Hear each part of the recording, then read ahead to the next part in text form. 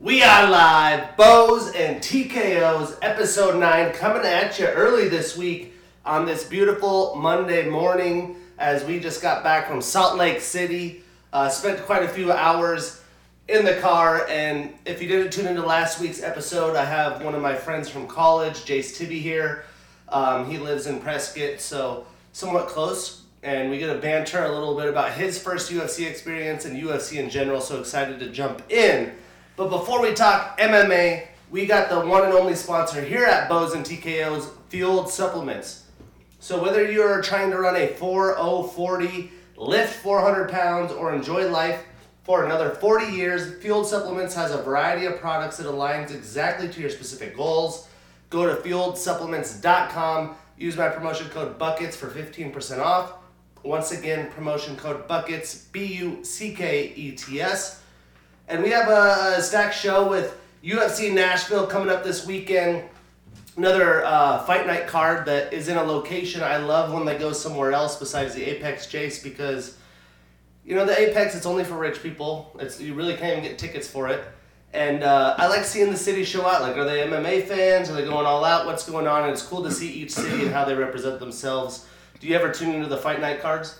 Yeah, dude. Generally every weekend I'm watching the fight night cards, or at least I have them on.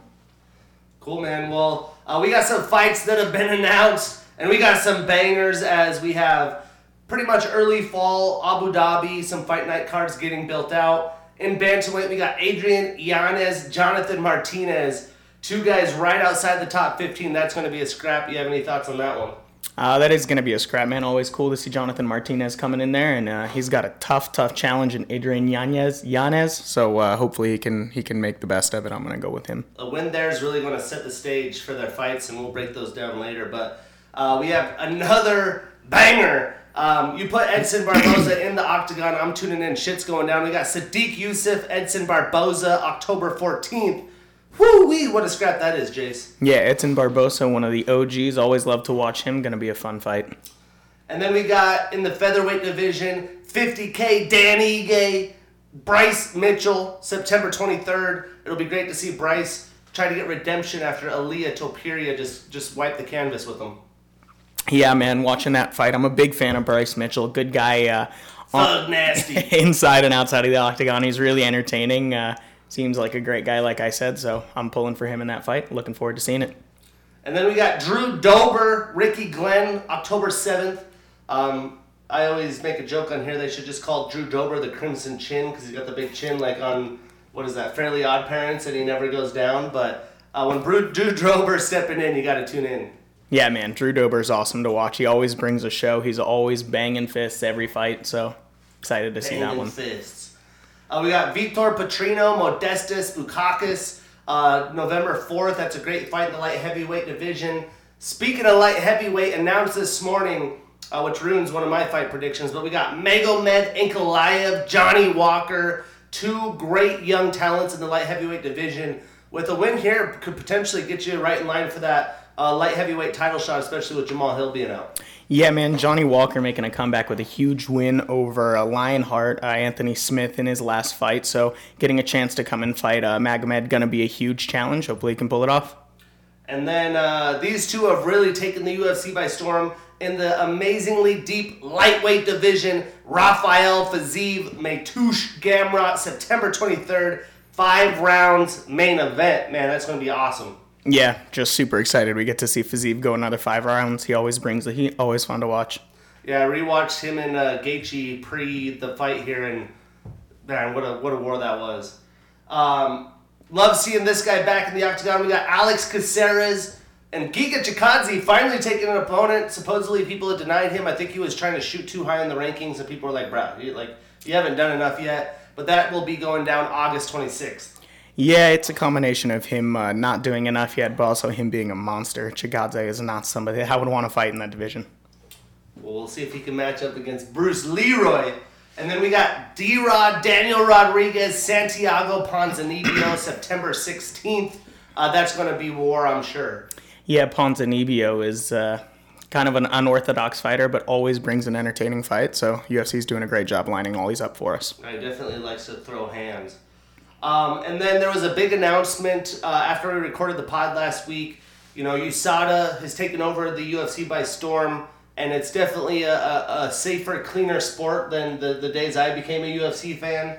And Dustin Poirier was giving a trophy for his 75th clean test in a row, which, there are these days of tainted substances where you're getting barely anything coming up on a test. Kyler Matrix is fighting. I'll break that down later. He tested positive for Ostarine. Sean O'Malley had that issue, John Jones, and they call it a picogram, which is like a millionth of a piece of salt. So it's kind of crazy how intense these tests are. You could simply maybe, go and get some mainstream protein powder or something like that. It could be tainted, but it keeps the sport safe. And all the amazing fights the Diamond's been in, 75th clean test. Not only does he lead in the octagon outside, but just as a professional full package. Yeah, man, Dustin is definitely a guy to look up to. His integrity is unmatched in the UFC, and he deserves that recognition from USADA. And then we'll quickly glimpse through this. I did not watch this. I was in Salt Lake City for the best event this weekend. People are trying to debate that Terance Crawford and Errol Spence is the bigger event. I'm interested to see what pay-per-view numbers did for that and the UFC this weekend. I would assume they're relatively close. And the way Salt Lake City showed out, I don't know if you could beat the event that we saw this weekend, but Bellator versus Rizin 2 is about as good as it gets for Bellator in their events. But there was a brutal happening before the event even got started. AJ McKee, the main event of the evening, out with staph infection. And staph's one of those things, you can kind of control it, you kind of can't, but you definitely are not going to get approved to make the fight. So Roberto Satoshi, late notice fill-in, and defeats Patricky Pitbull, the older brother, via round 2 TKO. I mean, golly, what a performance there. Would have loved to see the Bellator round off, but now I got to keep my eyes on Roberto Satoshi. That's a massive win for him. Another clunker here. The Bellator division wanted to start a flyweight division. They were going to crown their first ever flyweight champion. And Kyoji Horiguchi, Makoto Shinru, no contest, accidental eye poke. I went to Las Vegas and saw that happen with Sean O'Malley, Pedro Munoz. It definitely takes a little bit of the energy out of the air. But the rest of the card was solid. We had Kana Watanabe defeat Veda Arteaga via unanimous decision. Probably one of the better quality matchups on the card. Again, you got a guy, Magomed, not only once but twice in his name. He's probably going to be a problem. And Danny Sabatello got to experience that. He lost via round 3 guillotine choke to Magomedov. What a name, man. We had Andrei Korshkov defeat Lorenz Larkin via split decision. So very close fight. I picked Lorenz on that fight. Would probably love to watch that back if I can. We had Juan Arculeta defeat Hiromasa Ogopuko for the Rizin Bantamweight Championship. Chihiro Suzuki defeated Patricio Freire via round 1 knockout. Patricio, one of the better fighters on the Bellator roster. He did lose to Anthony Pettis' brother, Sergio. But for him to take a round 1 knockout defeat, watch out for Chihiro Suzuki. And then the very, very good Tafik Musayev defeating Akira Okada by round 2 knockout. So Bellator Rizin, it went down. If you were able to tune in, awesome. But it's funny that this event happens as Bellator's trying to sell the promotion. The PFL's interested buyers. The future of these other organizations, it's going to be drastically different in 2024. But great event by them here. You ever try to tune into Bellator or think about it in the future? I usually only tune in when there's something crazy that happens and I see a highlight or there's a fighter that I know who's either a prospect of the UFC or has moved down into Bellator, another one of those promotions. That's usually when I catch those fights, but not actively. And loved watching the clip back. I wish, sometimes when you go to live events or things like this, I would have been at home with this boxing probably pulled up on my laptop. But Bud, Terance Crawford coming out with Eminem Live to Lose Yourself. I mean, if that doesn't get you fired up, I don't know what does. And boy, did that set the stage as he just cleaned house with Errol Spence Jr., two of the best fighters, which since the 90s, if you have two undefeated fighters in their primes, they usually don't match each other up. You know, they want to have the bragging rights, they want to have the money, and then way past their prime, like Floyd, Pacquiao, ends up happening. So the fact that these guys in their mid-30s got to fight each other, it was awesome. But yeah, I mean, I thought it was going to be a close fight, but I thought Terance Crawford was the better boxer, and boy, did he showcase that. Got a round 2 knockdown and ended up getting the round 9 TKO. Massive performance. I can't wait to see where Terance Crawford goes next, and I don't know who's going to be able to stop him. Any thoughts there? Yeah, not too big of a boxing fan. I'll tune in for huge fights like this if I wasn't doing something like being in Salt Lake. But seeing those highlights and then also seeing that entrance with Eminem and having a live performance of Lose Yourself to the Walkout was an unforgettable moment that will be in clips for here to come. Well, we're going to jump right into UFC 291, potential card of the year, BMF title on the line. I will admit, for picks, it was a little rough sledding out there. I was 5-6 in my picks. The first losing record on a card for bows and TKOs is we're 9 episodes deep. But we are plus 15 on the year, 53-38. I am not mad about that. So we're going to keep bringing those awesome picks for UFC Nashville. But before we even talk about the card, Jace, this was your first UFC moment live. I mean, when did you become a UFC fan? Let's start there real quick. Jeez, I must have been 15 or 16 years old. I'm 31 now, so that was in the days of Chuck Liddell was my favorite fighter back then as a kid. Fell out of it, but when I got into college and through college, I got back into it. So now I guess 8 or 9 years total. And what got you into it? Did your dad watch it, brother? Did you have someone that was a influence, or did you just randomly stroll across it? My late stepdad actually was really into MMA. He had the box sets of the King of the Cage promotion, like the real deep hardcore, down and dirty shit. So I started watching those, and then when he was watching UFC, I would go and watch with him, and kind of fell into it that way. Right on, man. Well, after all those years, did you ever think in the short term, like the past few years, you'd go to a UFC event? Was it something that you wanted to do, or was it just simply enough? I was like, hey, you want to go? And you're like, fuck it, time is now. I've always wanted to go, but, you know, the further we get in life, the more expensive those things have gotten, and they've always just been a little kind of out of reach for me, but this one seemed like one to definitely go for, and I'm glad I did. It was an unforgettable experience, man. Yeah, if you could summarize just the night overall, what were some of the emotions, some highlights, and for those that haven't gone to the UFC, you've been to NFL, NBA, majority of sports, what stuck out the difference between this and other live sports, and why would someone want to pay $300 or so to get a ticket? It's an experience you don't get on TV. I think, watching on TV is great, but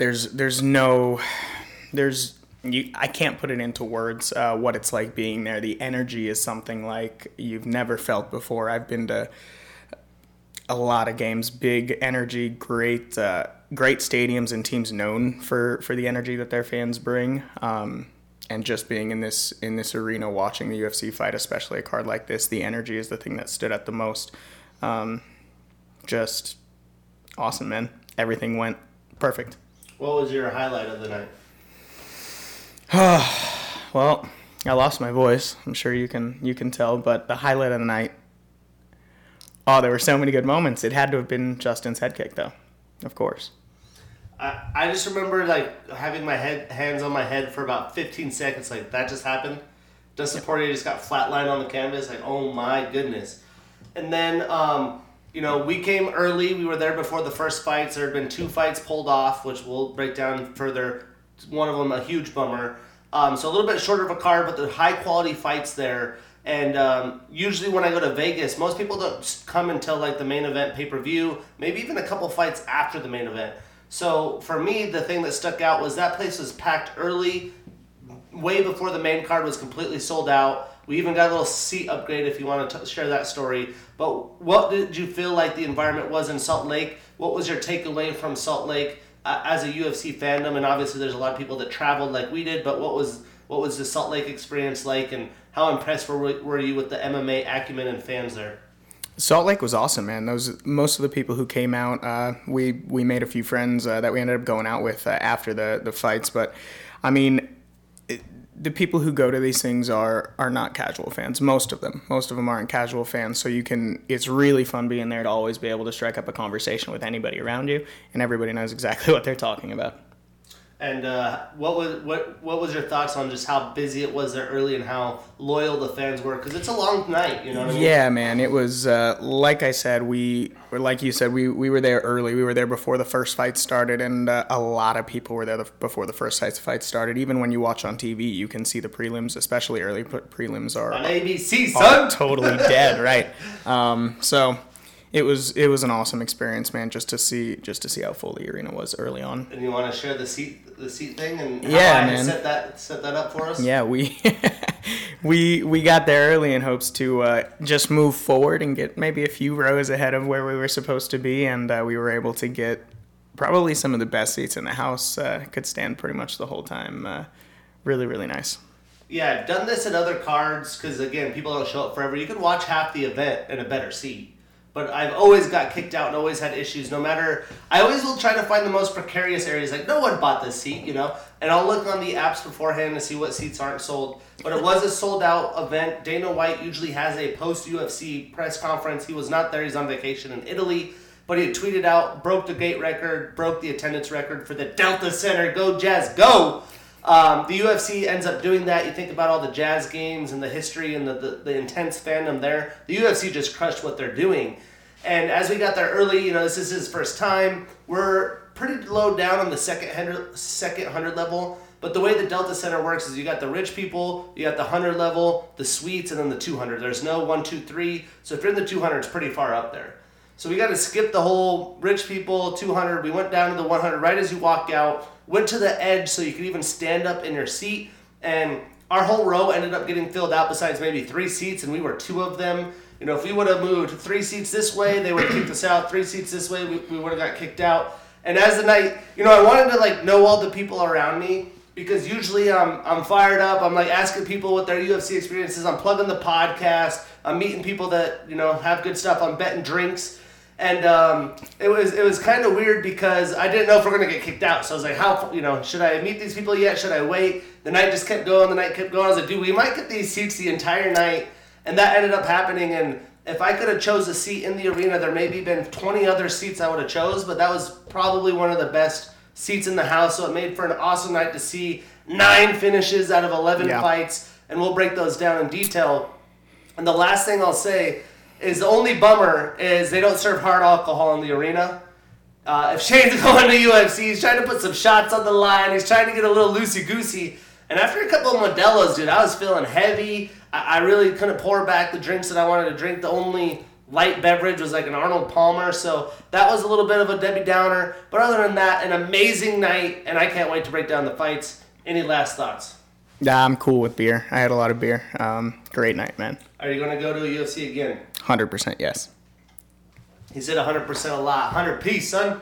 Well, yeah, so Debbie Downer, day of weigh-ins, 2 fighters missed weight. 2 fighters I'm hyped about. Benicia Salvador, 2 pounds over. CJ Vergara said, you know what? We're still fighting. But Michelle Perretta, a guy that consistently misses weight, is 3 pounds over, which... You know, Wonder Boy's been in this game a long time. He's not fighting for a lot besides, you know, clout, resume, legacy, maybe a little bit of bread. And he didn't want to deal with it because he had fought other guys that came in heavy. And, you know, a guy like Michelle, he's going to blow up way bigger than Wonder Boy during the fight. You don't need any disadvantages to your name, especially you take a loss here. You're not going to get high-quality fights again. So, you know, there's so much on the line for Wonder Boy. But what really irks me and is, you know, pretty viral right now is that Wonder Boy did not even get his show money. You know, Dana White wasn't there. That's probably Sean or someone's decision in the absence of Dana. So there might be maybe some negotiation going on the week, and Dana might be, you know what, we got it handled. But that's also could be Dana saying that if you guys want to pull out of the fights, like I know he missed weight, he's getting fined, he's getting, you know, we're going to make this as appropriate with the circumstances that we can. But he might be trying to make a statement like, hey, if you guys... you know, don't want to deal with it, like, we're not going to pay you. So it's going to be a very controversial subject. I'm sure Errol Helwani might be talking about it right now or whenever the MMA hour starts. So I'm sure we'll see a lot of that on this week. But that definitely was a kick in the nuts a little bit. Yeah, I don't know if it's Dana making a point or, there's so many things that could be happening that we wouldn't know. Maybe he got a call in Italy from Dana saying, hey, man, you did a crazy camp. You're in shape. I've got a couple opponents lined up for you. We're going to make it right on this next fight. Maybe we'll see him in a month. I hope so. I really do. I would have loved to see Wonderboy. That's one guy I have not got to see. But I did see a lot of guys I've never seen live this weekend. So, again, a fantastic experience overall. Well worth the 22 hours in the car. Yeah, 22 hours. Well, some good fights we did not break down. The first fight of the night, pretty much could have guessed this. I would not be surprised that this was going to be the way to victory. But Miranda Maverick getting back on the winning track with a round 3 armbar victory over Priscilla Kohara. And that's Jace's favorite friend. You got to enjoy a beer with her at the bar afterwards. And that's one thing that people don't understand about the UFC. If you're going in there, again, they're spending money. It's going to be quality fans. People are really going to care about it. People love to banter, bet drinks, and it's a whole deal. But you're going to see stars out there. There's so many people that are coming, sitting ringside. Even the fighters going out post-events. There was a big after party. There was a long line. Jace didn't want to wait. That was his fault. You know what I'm saying? It was good. I'm sure there was a ton of fighters there. I heard guys partying with Kevin Holland the night before. Like, all these things. Like, you can get in some shit if you want to get in some shit, especially if it's in Vegas. But yeah, you got to see Priscilla. I mean, how cool is that to see? I think you took a photo with Brett Okamoto, some happy dad dude I don't know about, and Priscilla. What was that experience like? I'm not much of a selfie with some famous people, but Jace was eating it up, so tell me how you like that. Yeah, man, it was a fun experience just to get to see people who dedicate their lives to their craft and have gone on to do really amazing things. Those guys are idols of mine, not necessarily personally, but anybody who's willing to work the way that they work to get to where they're at. Worth meeting, sharing a little bit of a conversation. If you can get a picture with them so you can remember the moment.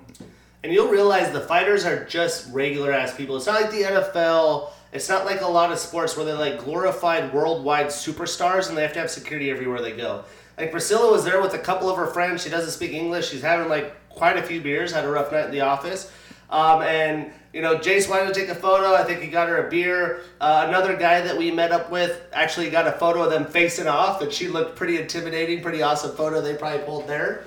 But great win for Miranda Maverick. And then we had, in my opinion, probably the best quality fight of the night when it goes to 3 full rounds of action. We had Uros Medic with a round 3 knockout, a fantastic spinning forearm. Not quite a fist, the forearm landed. I'm sure people have seen it. The clip's viral. I haven't seen a lot of the clips because we've been back to the action this week. But huge knockout over Matthew Semmelsberger via the spinning forearm. What a fight that was, huh?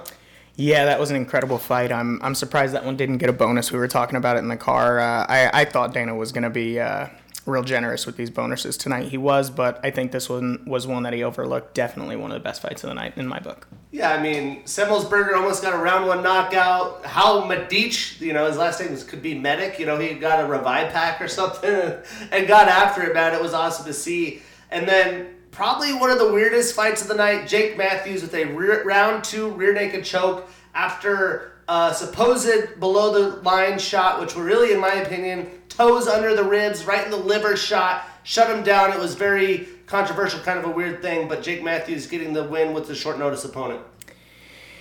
Yeah, man, this is the fight that blew our parlay, our lock. Yep, Jace's lock for the 4-fight parlay was 2 decision.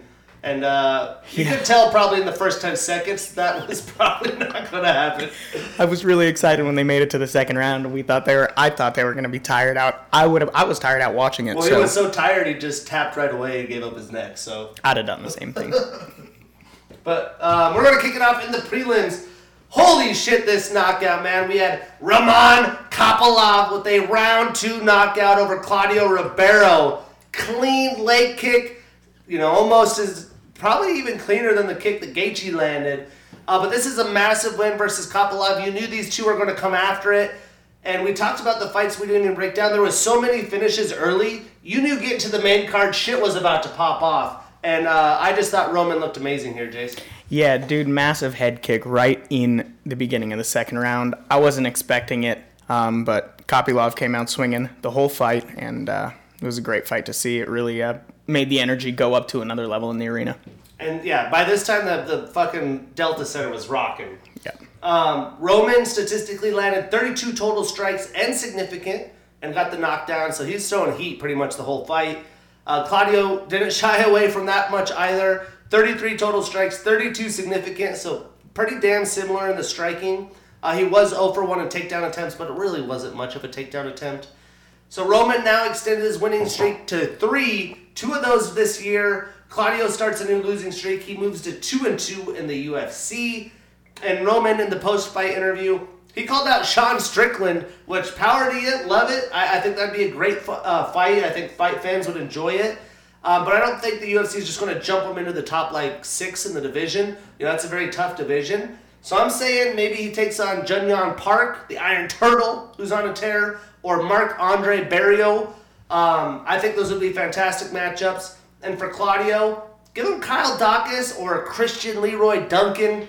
Those are all good prospects that have been around. I mean, Kyle's not really a prospect anymore. But there's not a lack of fights in this division, and I can't wait to see what Roman does next. Any thoughts on those potential opponents? Or Yeah, I hadn't watched too much Kopylov before this fight started, but I'm definitely going to now. This fight was one of the most exciting fights of the night. I'm going to say that about every fight when you have 9 out of 11 finishes. I mean, it's just insane. But it was great for him to call out Sean Strickland. I think that's super funny. I think that's going to make some great social media content for Sean. Yeah, imagine him just talking about Russia and shit. And, yeah, man, I think moving forward, both those fighters deserve another test. And then we had my guy, Benicio Salvador, did not look so phenomenal this night, as it was all CJ Vergara with the unanimous decision. There could have been a little bit of the weight cutting issue. He didn't make weight. He looked pretty brutal on the scale when I saw the images. The thing that was weird for me, I love CJ. CJ's been there. He's fought some high-quality opponents.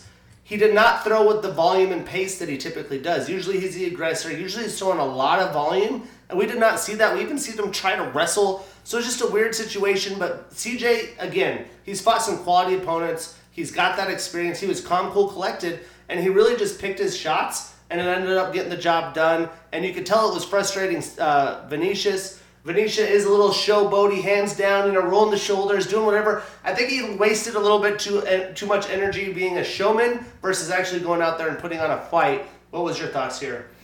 Yeah, just a bummer that Phenomeno didn't show up the way we thought he was going to show up. He really got beat up in that fight. They were, trading shots, but CJ was landing the better of him. You could tell after the fight he was in a great mood. It was an awesome fight to watch. Yeah, he was chilling on the concourse with the fans for 4 hours. Yeah. After his fight, he was trying to live in the moment, baby. I don't even think he watched the rest of the card. He was just hanging out in the concourse, taking pictures for 4 hours. Seemed like a really cool guy. He was there when we were leaving the arena at the end of the night. Yeah. Still.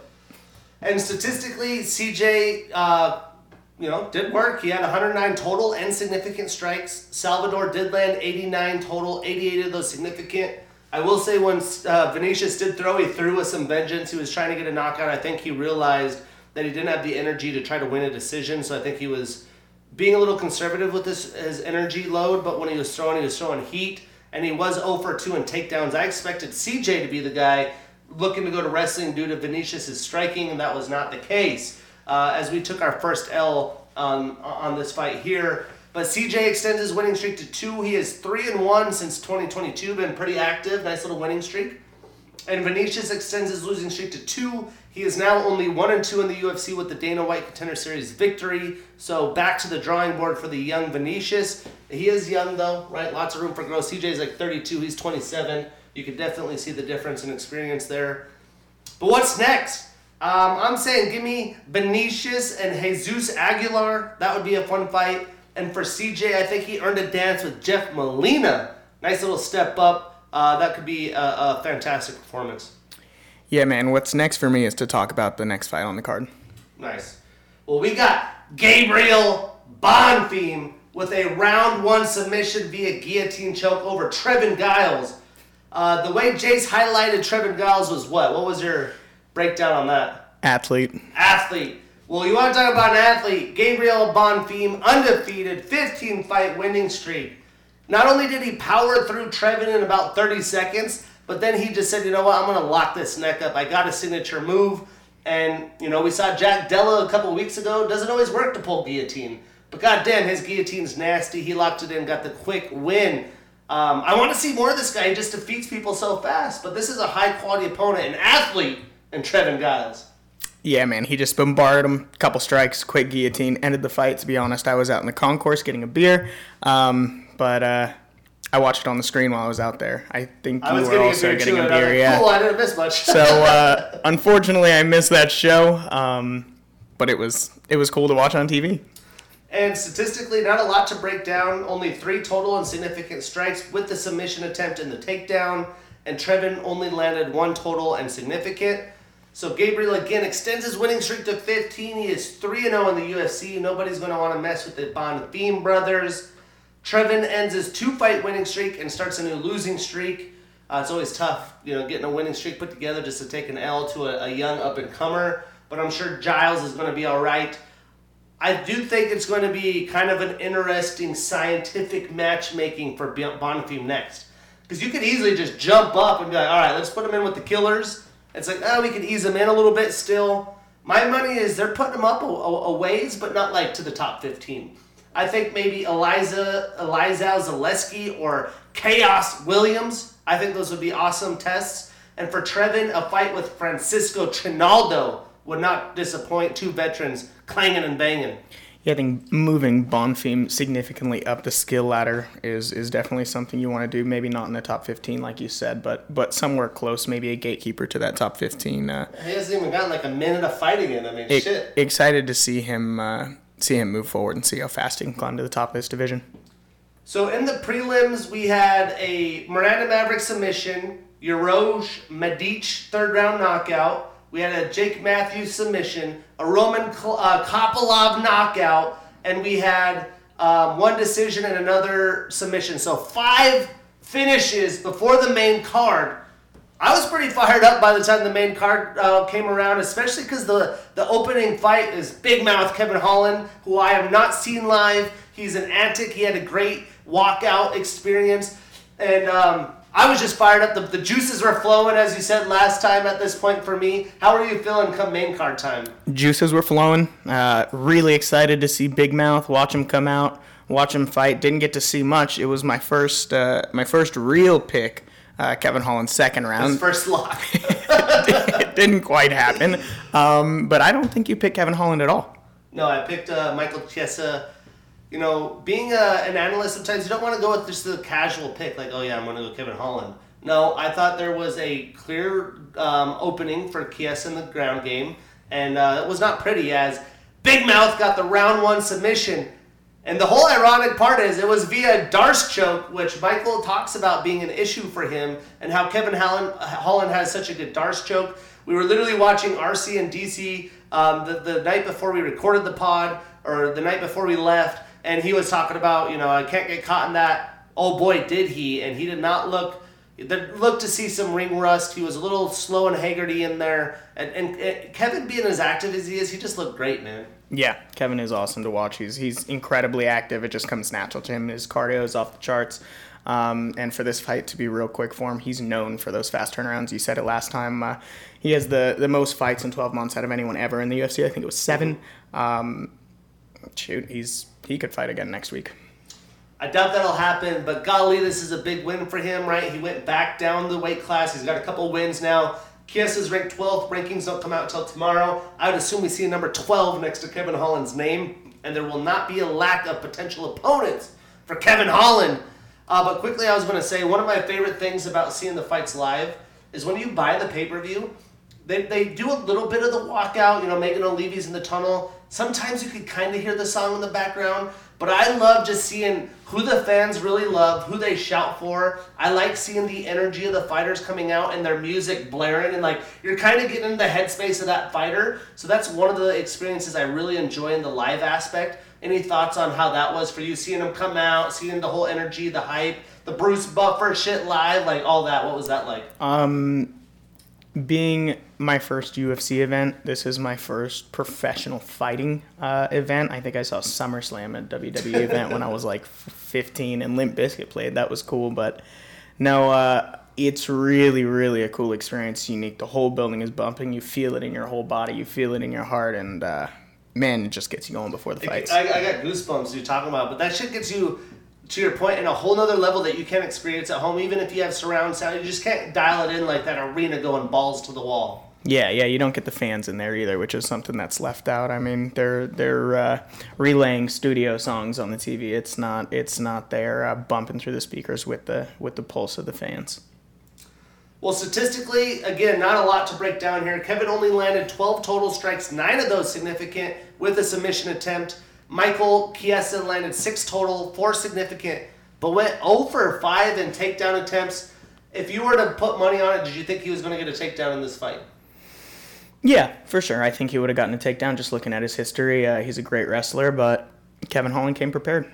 He's been fighting grapplers. He got to level up there. He talked and credited Terance McKinney, who actually used to train at Sick Jitsu in Spokane. I think has changed because he's gone through some adversity in his career as well. And it might be a perfect match. Could you imagine Terance McKinney and Kevin Holland together, man? What a show that's going to be everywhere they go, huh? Yeah, they should make a podcast. They definitely should. Well, Kevin extends his winning streak to 2. He moves to 4-2, all at welterweight since 2022. So he moved to welterweight in 2022, 6 fights. He's been active, while Michael extends his losing streak to 3.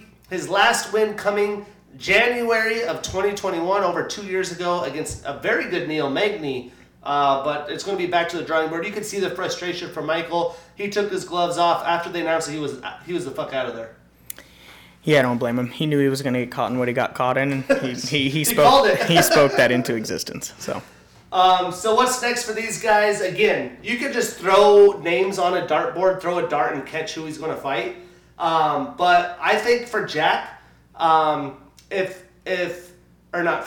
Kevin, if the Jack Maddalena Sean Brady fight doesn't happen, either of those opponents would be box office. Could you imagine Jack Della and Kevin, Sean Brady and Kevin? Those would be great. I'm assuming the UFC is going to just put that fight back together, though. If that's the case, why not Neil Magny? Another guy in the rankings. He has not fought him. A gamer.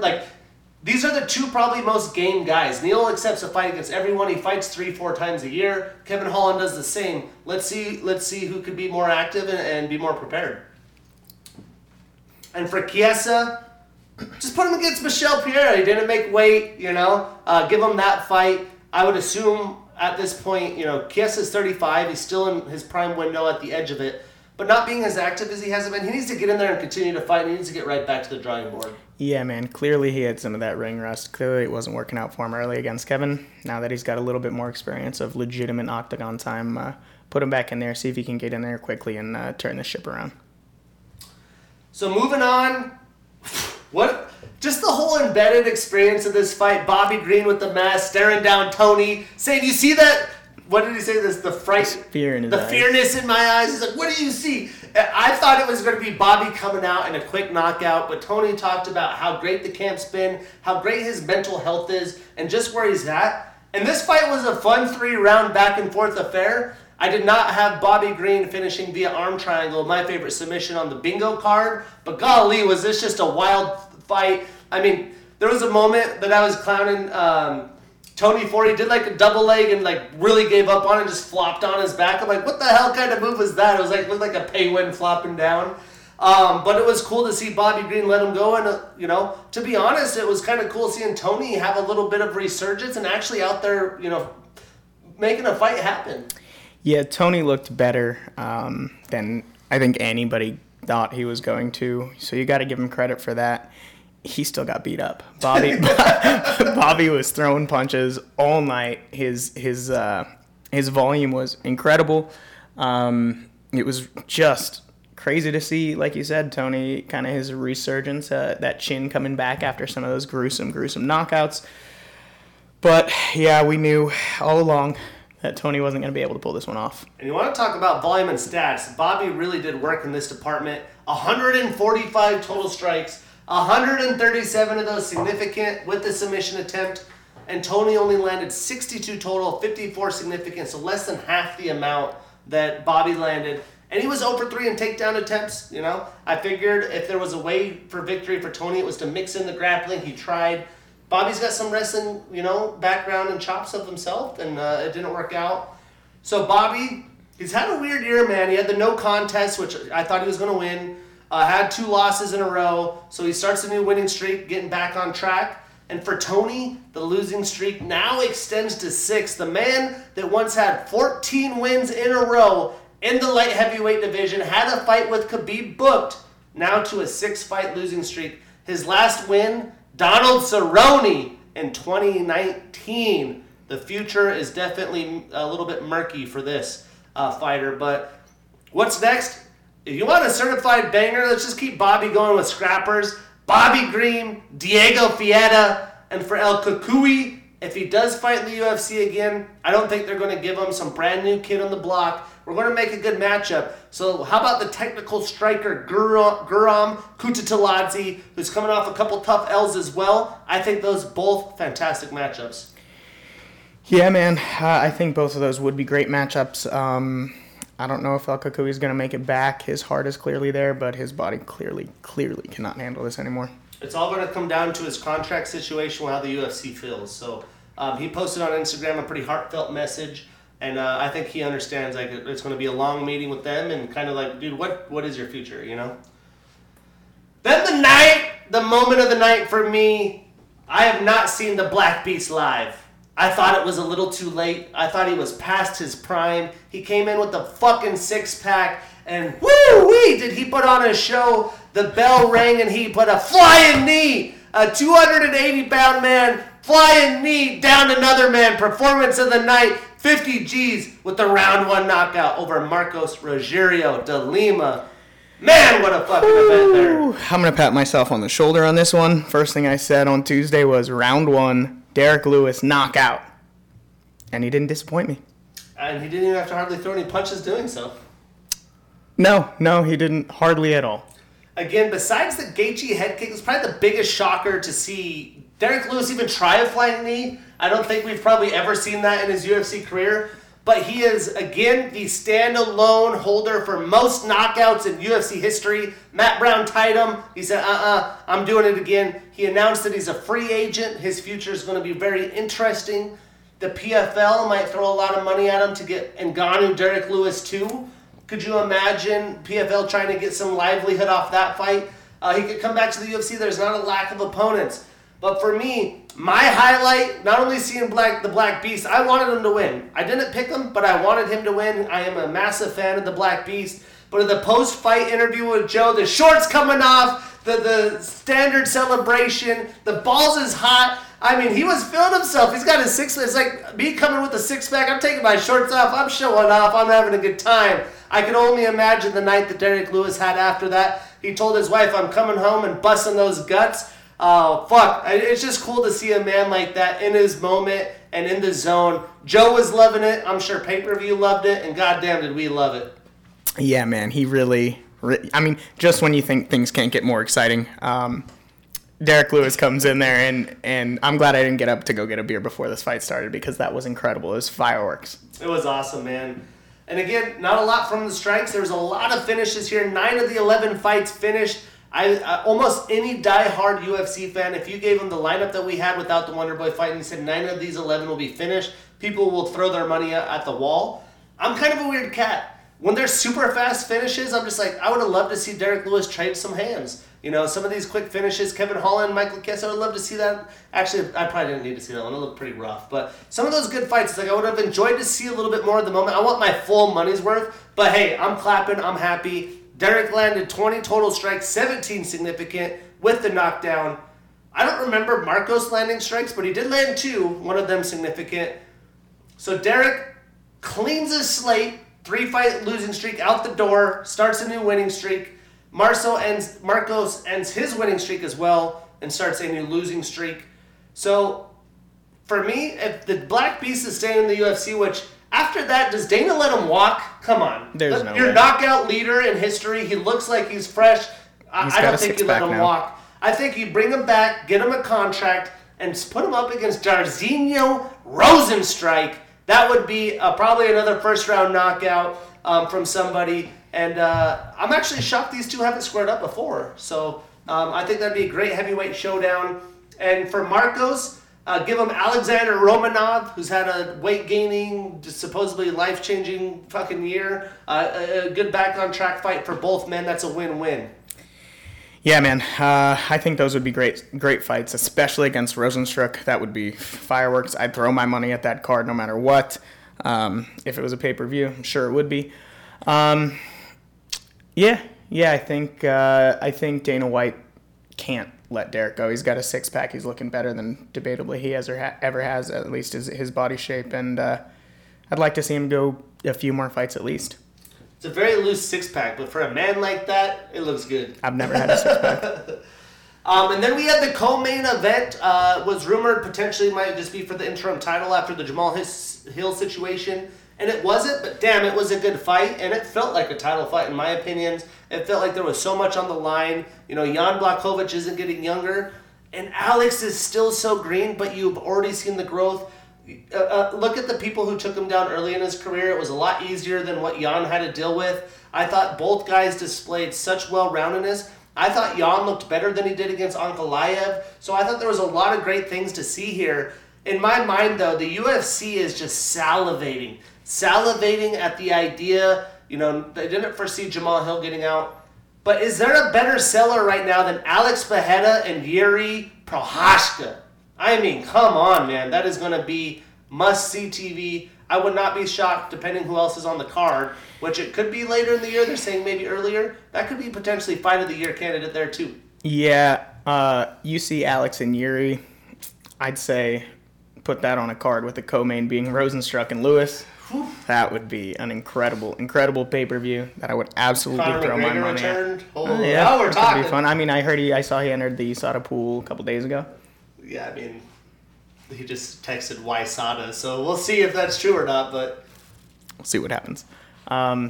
This fight was tough to watch. It's been a hard stretch here for Jan with the, I think it was a no contest or a draw. The draw against Ankalaev. I thought he lost that fight, so maybe he should be happy with the draw. And then this one, it's a close fight, and you got a lot of people thinking this one's a bit controversial. I myself think it's a bit controversial. I haven't gotten a chance to watch it back yet.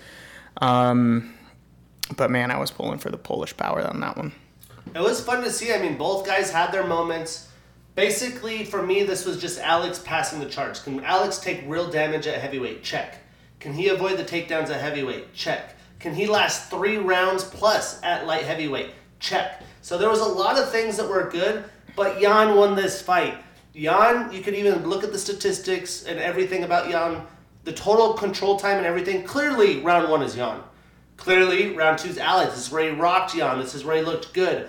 Round 3, I felt like Jan won 4 minutes of the fight, and Alex stole the last minute. Although, in that last minute, he landed a lot of strikes where Jan was top control with not a lot of action. We have to tell ourselves, can 10 strikes in a last minute really win a round when a guy dominated the first 4? If that's the case, I'm not happy with that being the ruling. I think the UFC, if they could choose, 100% they want Alex to win this fight. They do not want Alex to lose this fight. I am worried that there's a little bit of, behind the scenes going on here, but I have not watched it back. Again, I was a few beverages deep. The juices were flowing. Your boy was fired up. We just watched Derek Lewis run around the octagon without his shorts. So, yeah, I had all kinds of things going on. I have to watch it back. But I'm pretty confident I'm going to watch it back, have the same opinion. I think he got robbed, and I think that Jan, this year, brutal for him, and what do they do next? I have no idea. I feel for the man, though. You got to feel for him sometimes. Yeah, I've not seen several ground strikes from your back at that win a fight at the end of the third, but countless times I've seen somebody on their back being controlled by somebody taking them down at the end of the third fight, or end of the third round to win the fight. So, this one's a little tough, like you said. Pereira Yuri makes more money. So, moving forward, it's going to be cool no matter where Alex and Yuri go. Or, I'm sorry, Alex and Jan go. I hope the best for them. They're both really exciting fighters, and hopefully Jan makes one more title run. And when we look at the stats, I mean, they're pretty close. I'm not surprised. These are pretty common strikes. I mean, Alex, round 2, put out more striking volume than the entire fight saw. But Jan landed 82 total strikes, 52 of those significant. He had 3 takedowns in 8 attempts, so not a great conversion. I would say some of those 8 attempts weren't really full attempts, but when he did get the takedown, he had major control time, and they don't show that on these stats. I mean, round 1, I would say it was about 4 minutes, and round 3, I would say about 2.5. So, almost 7 minutes of a 15-minute fight he had controlled, and in that first round, he was doing a lot of damage on top. So, again, you got to keep that in mind. He had 2 submission attempts.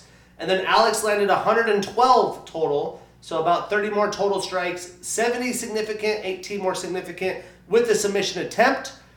So now Alex starts a new winning streak.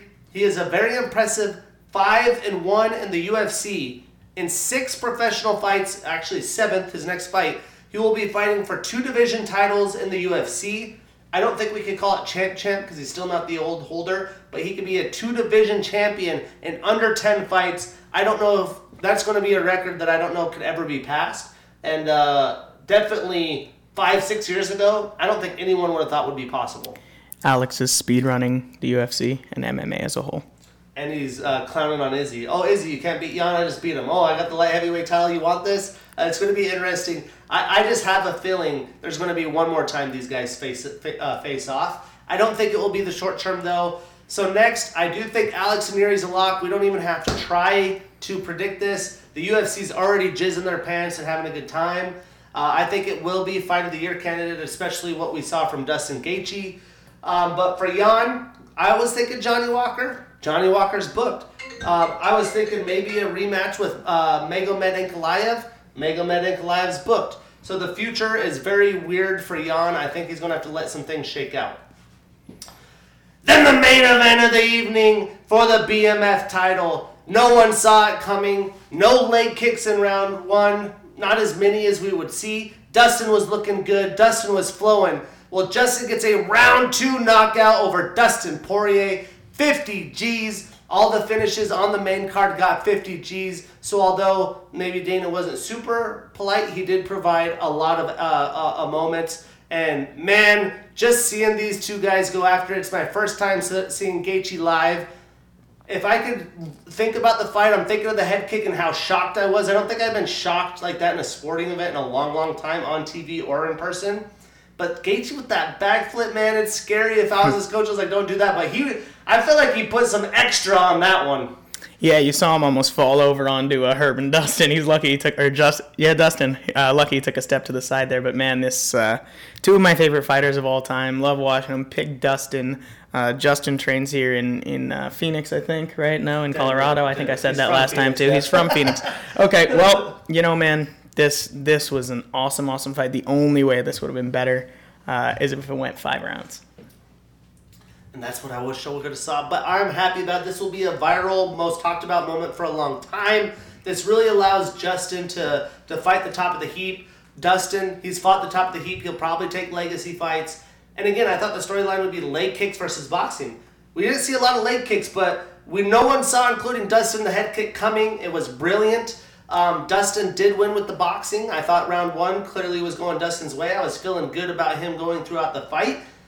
I just want to know, Kamaru had been training with Justin. I was watching their YouTube video blogs all week. Was Kamaru like, hey man, I want to show you this one thing that I've been learning about that fucked me up in Salt Lake City. You should check it out. Or was this Trevor Whitman? Trevor Whitman's like, hey, I know we don't throw leg kicks, but you're throwing, or some high kicks, but you're throwing one now. Because it shocked everyone, including Dustin. I'm interested to see if there was some knowledge on that. I'm sure Ariel Helwani will have Trevor Whitman or Gaethje on and probably ask him that question. So I'm really excited to see if that's it. Or if Justin just randomly threw it. Because at the end of the fight, they never do shit like this in the arena. I'm sure they did it on pay-per-view. They have all the tools to do so. But immediately after the fight, they put a side-by-side of the Kamaru and Leon Edwards high kick and the Gaethje, the fake left, straight to the head kick. It literally was exactly the same. You cannot tell me they did not prepare for that. Head kick city. Head kick city. Salt Lake City, the city of shocking head kicks, I guess. Yeah, I think Trevor and Kamaru were the only ones, and maybe Justin, but the only ones in the arena who knew that was coming. Insane, man. I was just like, oh my, I couldn't even say anything. Yeah. And statistically, Dustin landed 27 total and significant strikes compared to Justin's 41 total and significant with the knockdown. So Dustin starts a new losing streak. He is 3-2 since 2021. Justin extends his winning streak to 2 and is 3-1 since 2021. So I think Justin's probably going to wait for Oliveira Islam. I think if he does that, though, I think Volkanovski skips him. I think Volk fights again, Islam fights again, then they fight, because Volk really wanted to fight Islam now. He didn't want him to take Oliveira. He got Oliveira. So Justin's going to risk, that could be a year and a half. That puts him close to 37 years old or 36 years old. Do you want to wait? Do you want to take a fight? If you want to take a fight, there's really not much there for you. So I'm really interested to see what happens. And for Dustin, if he's going to fight anytime soon, the only fight on paper that makes sense is Beneil Dariush. I would love that fight. I'm all for it. So let's make that happen. But any thoughts on the matches there? Yeah, I think Dustin and Beneil would be a great fight. I think the money would be there for Dustin to want to take that fight. It's risky, man. Dariush is a gamer. Justin, he's in a weird spot right now. Like you say, it's going to be a while, I think, before he can fight again. Maybe he'll take some time off, enjoy the tour as BMF champion. I wonder if they get the championship perks with that belt now that it's a real belt. No. They just had Jorge Masvidal in, grant the belt. That was originally Errol Houani's idea. A week ago, Jorge said he wasn't even going, and he's like, they should have the old BMF belt, the new BMF. All of a sudden, he was in Salt Lake, so really cool event. Man, just what a night. Yeah, man. Let me thank you so much for giving that opportunity to me for me to go. I had a phenomenal time. I wouldn't trade it for the world, man.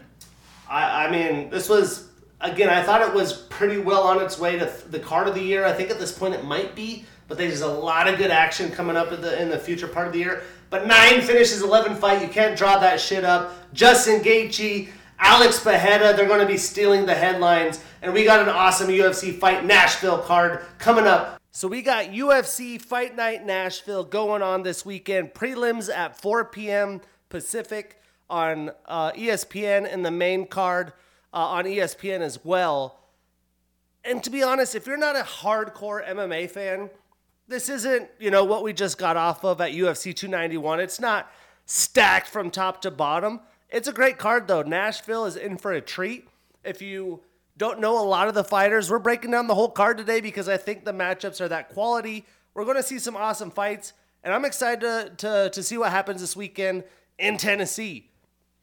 We're going to kick it off in the prelims. We got Odie, the Jamaican sensation Osborne, 31 years old with a 12-5 record, taking on Asu Zulfikar Alamabayev, the 29-year-old fighter with a 17-2 record. So this is Asu's UFC debut. Definitely going to be a big ask against a very good Odie Osborne. But to be honest, Odie's going to have to deal with the grappling that Asu's going to bring to the table. I'm sure that's going to be Asu's game plan. Go for the takedown early and often, mix it in with some striking. And that has been somewhat of a weakness of Odie. So we're in for a good scrap to start the night. So Odie is a southpaw fighter. He has a purple belt in BJJ and kickboxing. He's on a 1-fight winning streak and is 2-1 since 2022. 5 of his 12 wins are via knockout, 4 via submission, so 9 of his 12 wins are via finish. He's a Dana White Contender Series and RFA alum. Meanwhile, Asu is on a very impressive 13-fight winning streak. He is an M1 alum and Brave alum, and 8 of his 17 wins are via submission. Clearly, I'm not going to act like I know a ton about Asu. This is his UFC debut, but Vegas and everybody else is high on him. But to defeat a very good, experienced Odie in his prime, who's shown growth from fight to fight, I think that's a tall task. I think he's going to struggle with the striking and the pace that he puts here. I'm not putting my money on the UFC debut or defeating the Jamaican sensation. I am taking the underdog. I am not putting him on a parlay, but we're taking Odie Osborne to start. Then moving on, we have Cody Durden, 32 years old with a 15-4-1 record and the number 13 next to his name, taking on Jake White Kong Hadley, the 26-year-old fighter with a 10-1 record. Now, this is an interesting fight, definitely a good measuring stick for Jake Hadley. Cody's been scrapping to get some solid names since he joined the UFC in 2020. Jake is definitely full of confidence with his call-outs. He's coming off back-to-back wins, so this should be a great fight in store. When we break it down, Cody is a southpaw fighter. He trains out of American Top Team. He's on a 3-fight winning streak and is 4-1 since 2021. 6 of his 15 wins are via knockout, 5 via submission. So 11 of 15 wins via finish, which is very good. Meanwhile, Jake is on a 2-fight winning streak. He's a Cage Warriors and Bellator alum.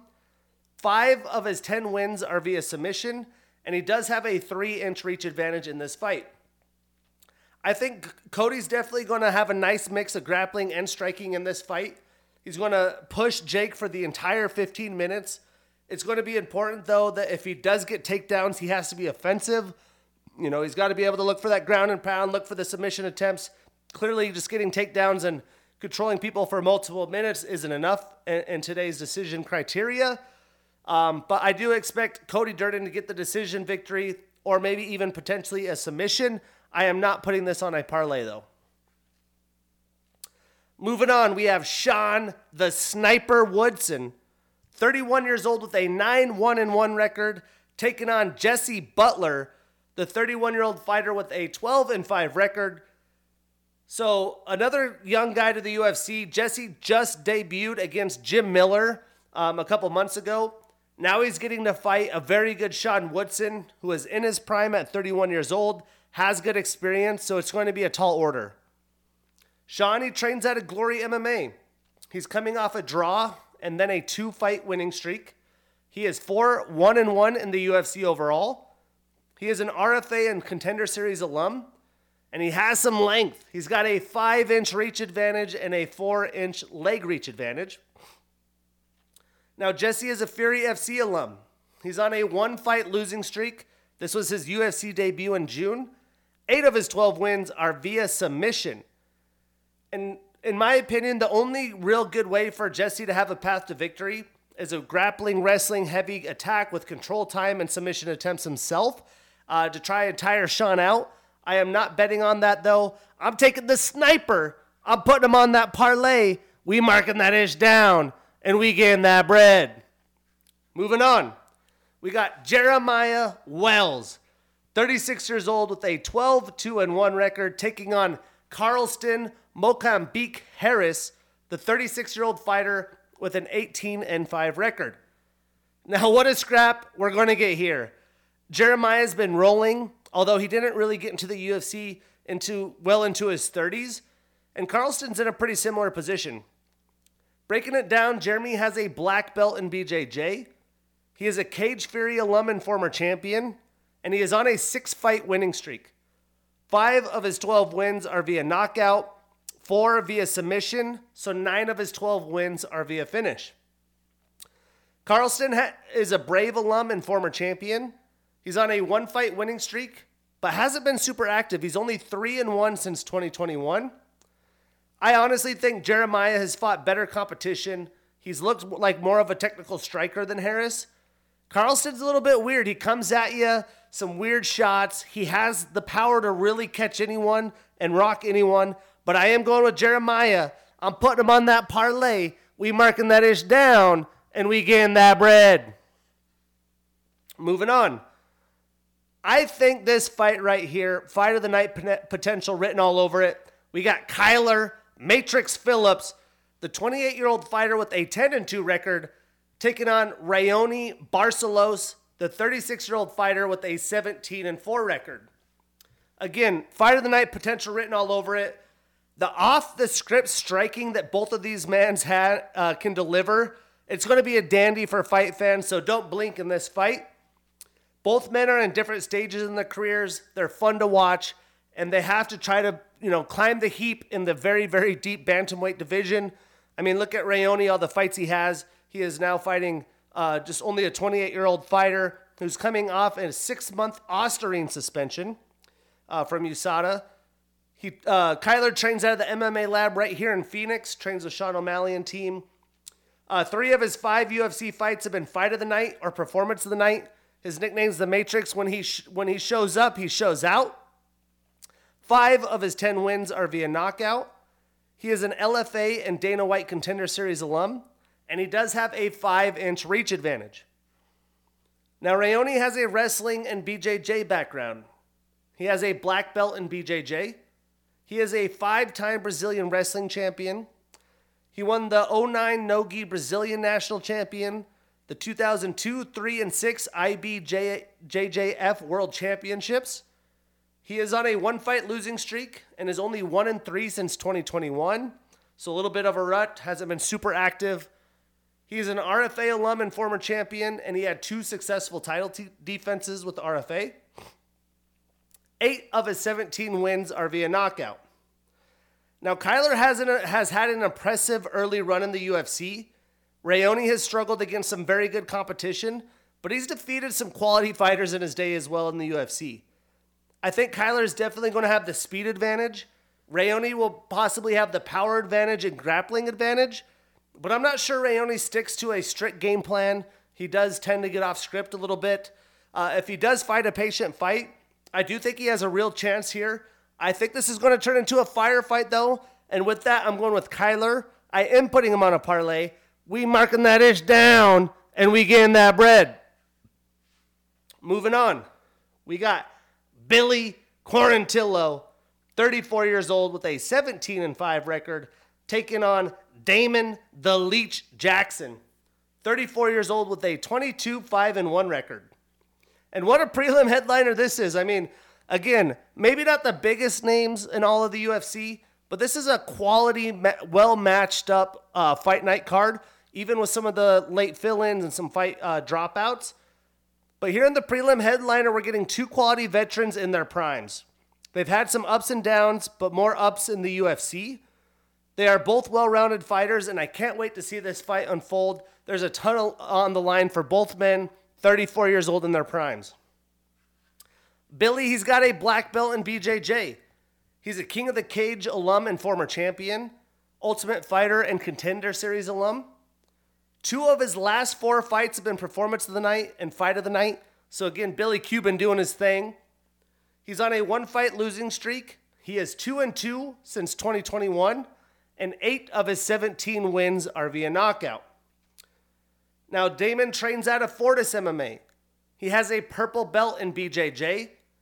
He is a King of the Cage, Bellator, Legacy FC, PFL, and LFA alum. He's a former champion of Legacy FC and LFA. This guy's been through the gauntlet, man. He's on a 1-fight losing streak. He is 3-1 since 2022. 15 of his 22 wins are via submission, and 4 of his 5 losses are via knockout. He also has a 3.5-inch leg reach advantage in this fight. I really think this is going to be another high-paced fight with a lot of actions. Both men can do well mixing in kickboxing, a little bit of grappling, some BJJ. I believe the guy that does put out more volume, can get that jab working, keep that distance, mixing in the kicks well, is going to steal a decision.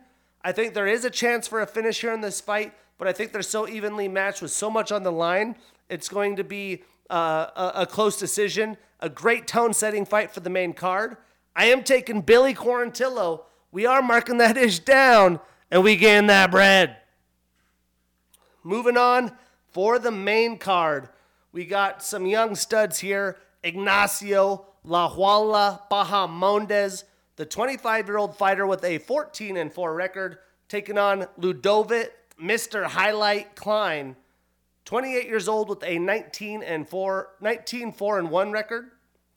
And both of these men, although early in their career, they've really showcased some great skills and abilities.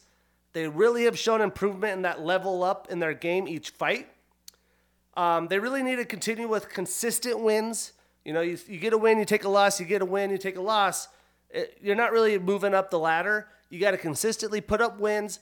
A win here puts these guys on a great path, puts you right back into the mix, and probably the deepest division in the promotion, the lightweight division. So there is a ton on the line. Breaking it down, Ignacio is an Island Fight, Titan FC, LFA, and Contender Series alum.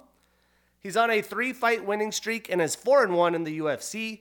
9 of his 14 wins are via knockout, and he does have a 3-inch reach advantage. Now, Ludovic is a southpaw fighter. He's coming off a draw versus Jai Herbert. He is 2-1 since 2021. 8 of his 19 wins are via knockout and 8 via submission. So 16 of his 19 wins are via finish. And he is a Cage Warriors alum. Now, Ludova has fought some tough names early in his UFC career. Ignacio has really showed off some flashy striking ability, but this could be the toughest test for him to date. I think Ignacio is going to be a little fast, more technical with the striking. If he could avoid Klein taking him down and controlling the fight, I expect a great performance from Bahamondes. If you don't know, now you'll know. I am taking Ignacio on that parlay. We marking that ish down, and we getting that bread.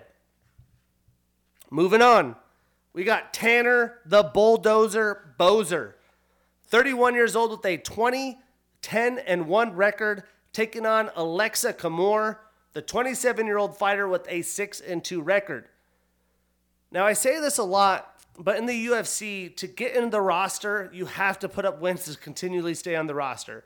You could take a loss here. You do 3+ losses, though, you're really at the risk of any moment unless you've built a brand over time. Now, these guys have a little bit more of a brand over time, and the guy I want to talk about. But this fight really might be the last lifeline for Tanner Boser.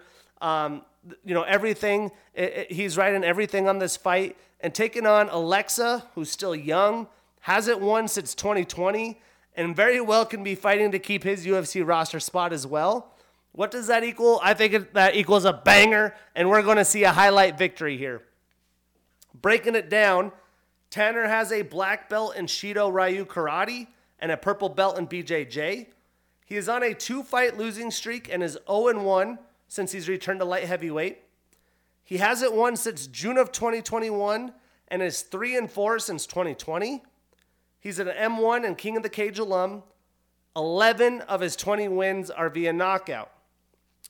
Now, Alexa hasn't fought since June of 2021 due to an injury. He is on a 2-fight losing streak and is 2-2 in the UFC. 5 of his 6 wins are via knockout, and he is a Dana White Contender Series alum. I think Tanner's going to come out aggressive here, look to get a finish, get back on track. I think his experience and fighting IQ is going to be the difference maker in this fight. I am going to put him on that parlay. We marking that ish down, and we getting that bread.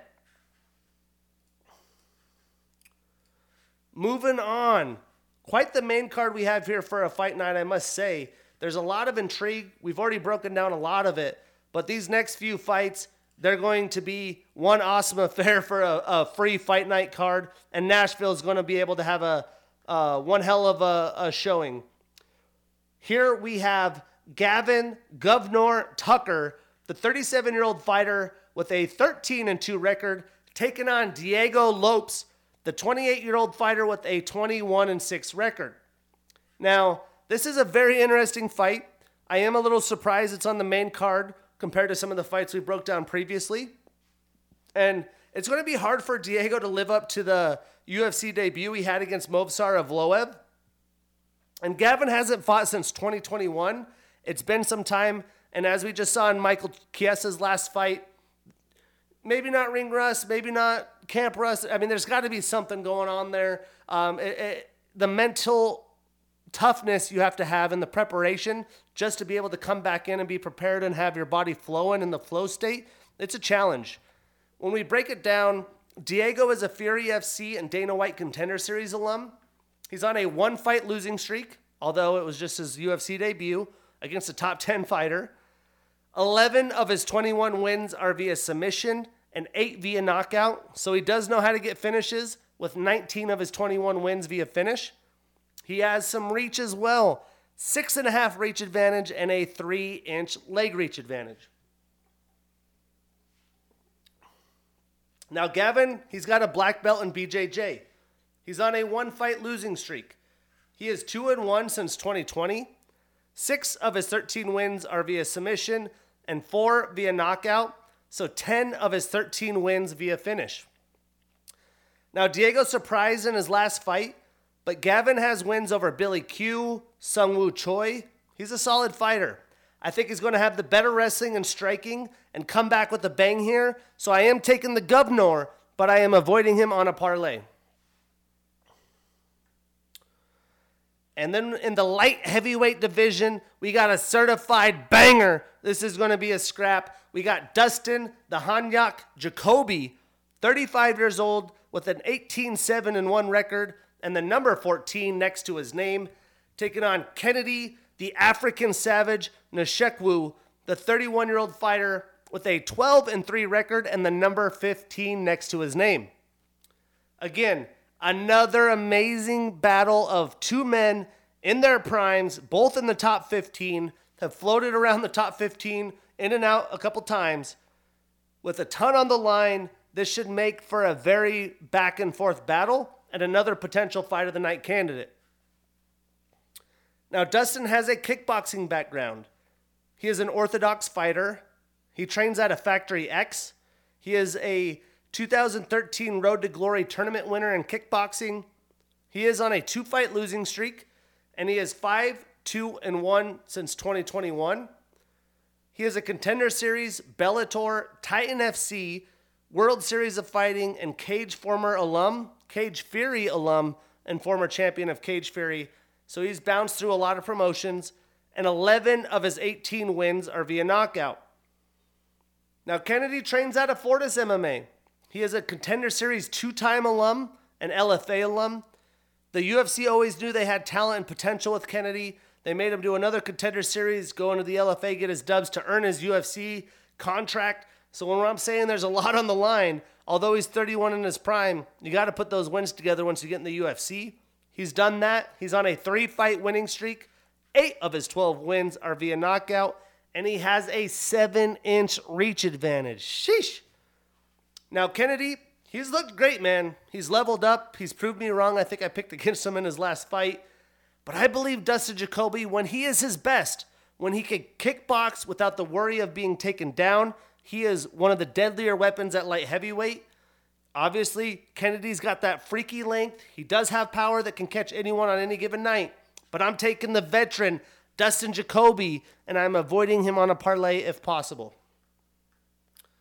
And then we have one hell of a storyline in the co-main event, the return of Tatiana Suarez, the 32-year-old undefeated fighter with a 10-0 record and the number 10 next to her name, leveling up back at strawweight, taking on this stud, Jessica Bate-Estaca Andrade, the 31-year-old fighter with a 24-11 record and the number 5 next to her name. Now, Tatiana, she's getting a legit threat in her return to the strawweight division, only her second fight since her layoff. And Jessica, she got a little bit of a weakness. She struggled with grapplers. She just tries to come out there and, I think, mentally defeat her opponents and just try to big brother them. Come out aggressive, throw a bunch of power shots, and just make that person afraid to step up and look for the knockout. And I don't think Tatiana Suarez is going to back down in that moment. Breaking it down, Jessica has a black belt in BJJ. She's the former strawweight champion. She is tied with Ronda Rousey and Amanda Nunes for the most performance of the night bonuses in UFC women's history with 5 of them things. She is tied with Angela Hill for the most fight of the night bonuses in UFC women's history with 4. She has the most post-fight bonuses in UFC women's history with 9. She has the second most wins in UFC women's history with 15. She's a gamer. She's always down, never turns away from a fight. She has the most bouts in women's UFC history with 24. She is tied with Amanda Lemos for the most knockouts in UFC women's strawweight division with 3. She is the only woman in UFC history to fight in 3 different weight classes. She had the first standing arm triangle choke finish last year, which won the 2022 Submission of the Year. Not everyone, I think the SB gave it somewhere else. But right here, Bows and TKOs, we gave it to her for the standing arm triangle. She is on a 2-fight losing streak.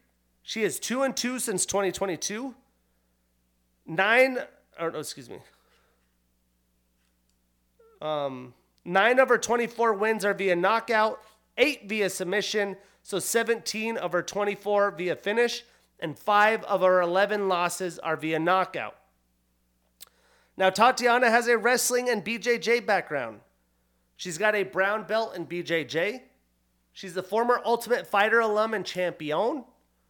She is undefeated on a 9-fight winning streak. She is 6-0 in the UFC. Before her injury and layoff, touted the next, future face of the UFC.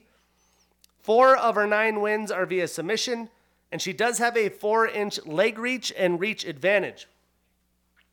I originally thought about taking Bate Estaca. I got burned on her against Erin Blanchfield. I think Tatiana purposely wanted this fight. I think this is the fight that she said I could climb the rankings quickly. I could use my grappling, but she's got to be careful. She knows Andrade can catch anyone any given night, and I would not be surprised if she clipped Tatiana, but I do not expect Tatiana to look to really open that opportunity up. She's going to grapple early and often, and for that reason, I am taking Tatiana. I am not putting her on a parlay if possible. And then we have the main event. Corey, the Sandman Sandhagen, 31 years old with a 16-4 record and the number 4 next to his name, taking on Rob Font, 36 years old with a 20-6 record and the number 7 next to his name. And Rob Font's a stud for taking this fight. I've really enjoyed Rob. I tend to root for him. I really did want to see the Umar Sandhagen fight, though. I think that stylistically is a better matchup. But, like I said, Umar pulled the Dagestani pull-out. So, Corey, he's been preparing like a champion. He could have kind of waited around for a title shot. He doesn't do it. He accepts Rob Font. And I am just a little concerned if Rob can really be as prepared as Corey is on the short notice turnaround. Corey's had to prepare for a different opponent as well. But Corey, as he has said, he is a savage for taking these fights. Waiting to get a title shot, so all due respect to the Sandman. Now, Corey, he's got a kickboxing background. He trains at an Elevation Fight Team. He has a brown belt in BJJ. He had the 2021 Knockout of the Year against Frankie Edgar. He is an LFA and RFA alum. He's on a 2-fight winning streak, and 7 of his 16 wins are via knockout.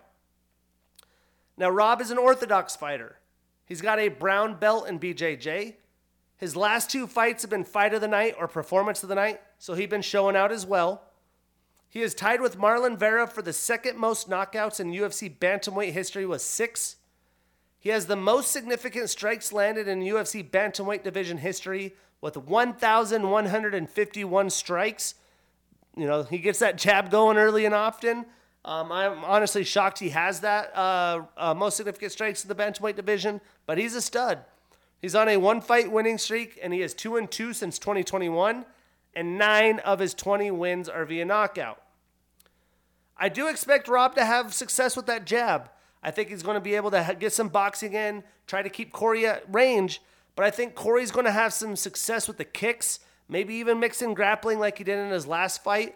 I do think Corey will have a slight speed advantage and keep Rob guessing with some of the unscripted, unorthodox strikes that he has. For that reason, I'm taking the Sandman. I'm putting Corey on that parlay. We marking that ish down, and we getting that bread. But UFC Nashville, it's going down on Saturday, a little bit earlier of an event next Saturday. Another decently deep Apex card, not as good as this Nashville card. It's got a main card start at 4 p.m. Pacific, headlined by Vicente Luque and Rafael Dos Anjos. What a scrap that's going to be. Again, episode 9, Bows and TKOs. I'm your host, Shane Gillette. See you next week.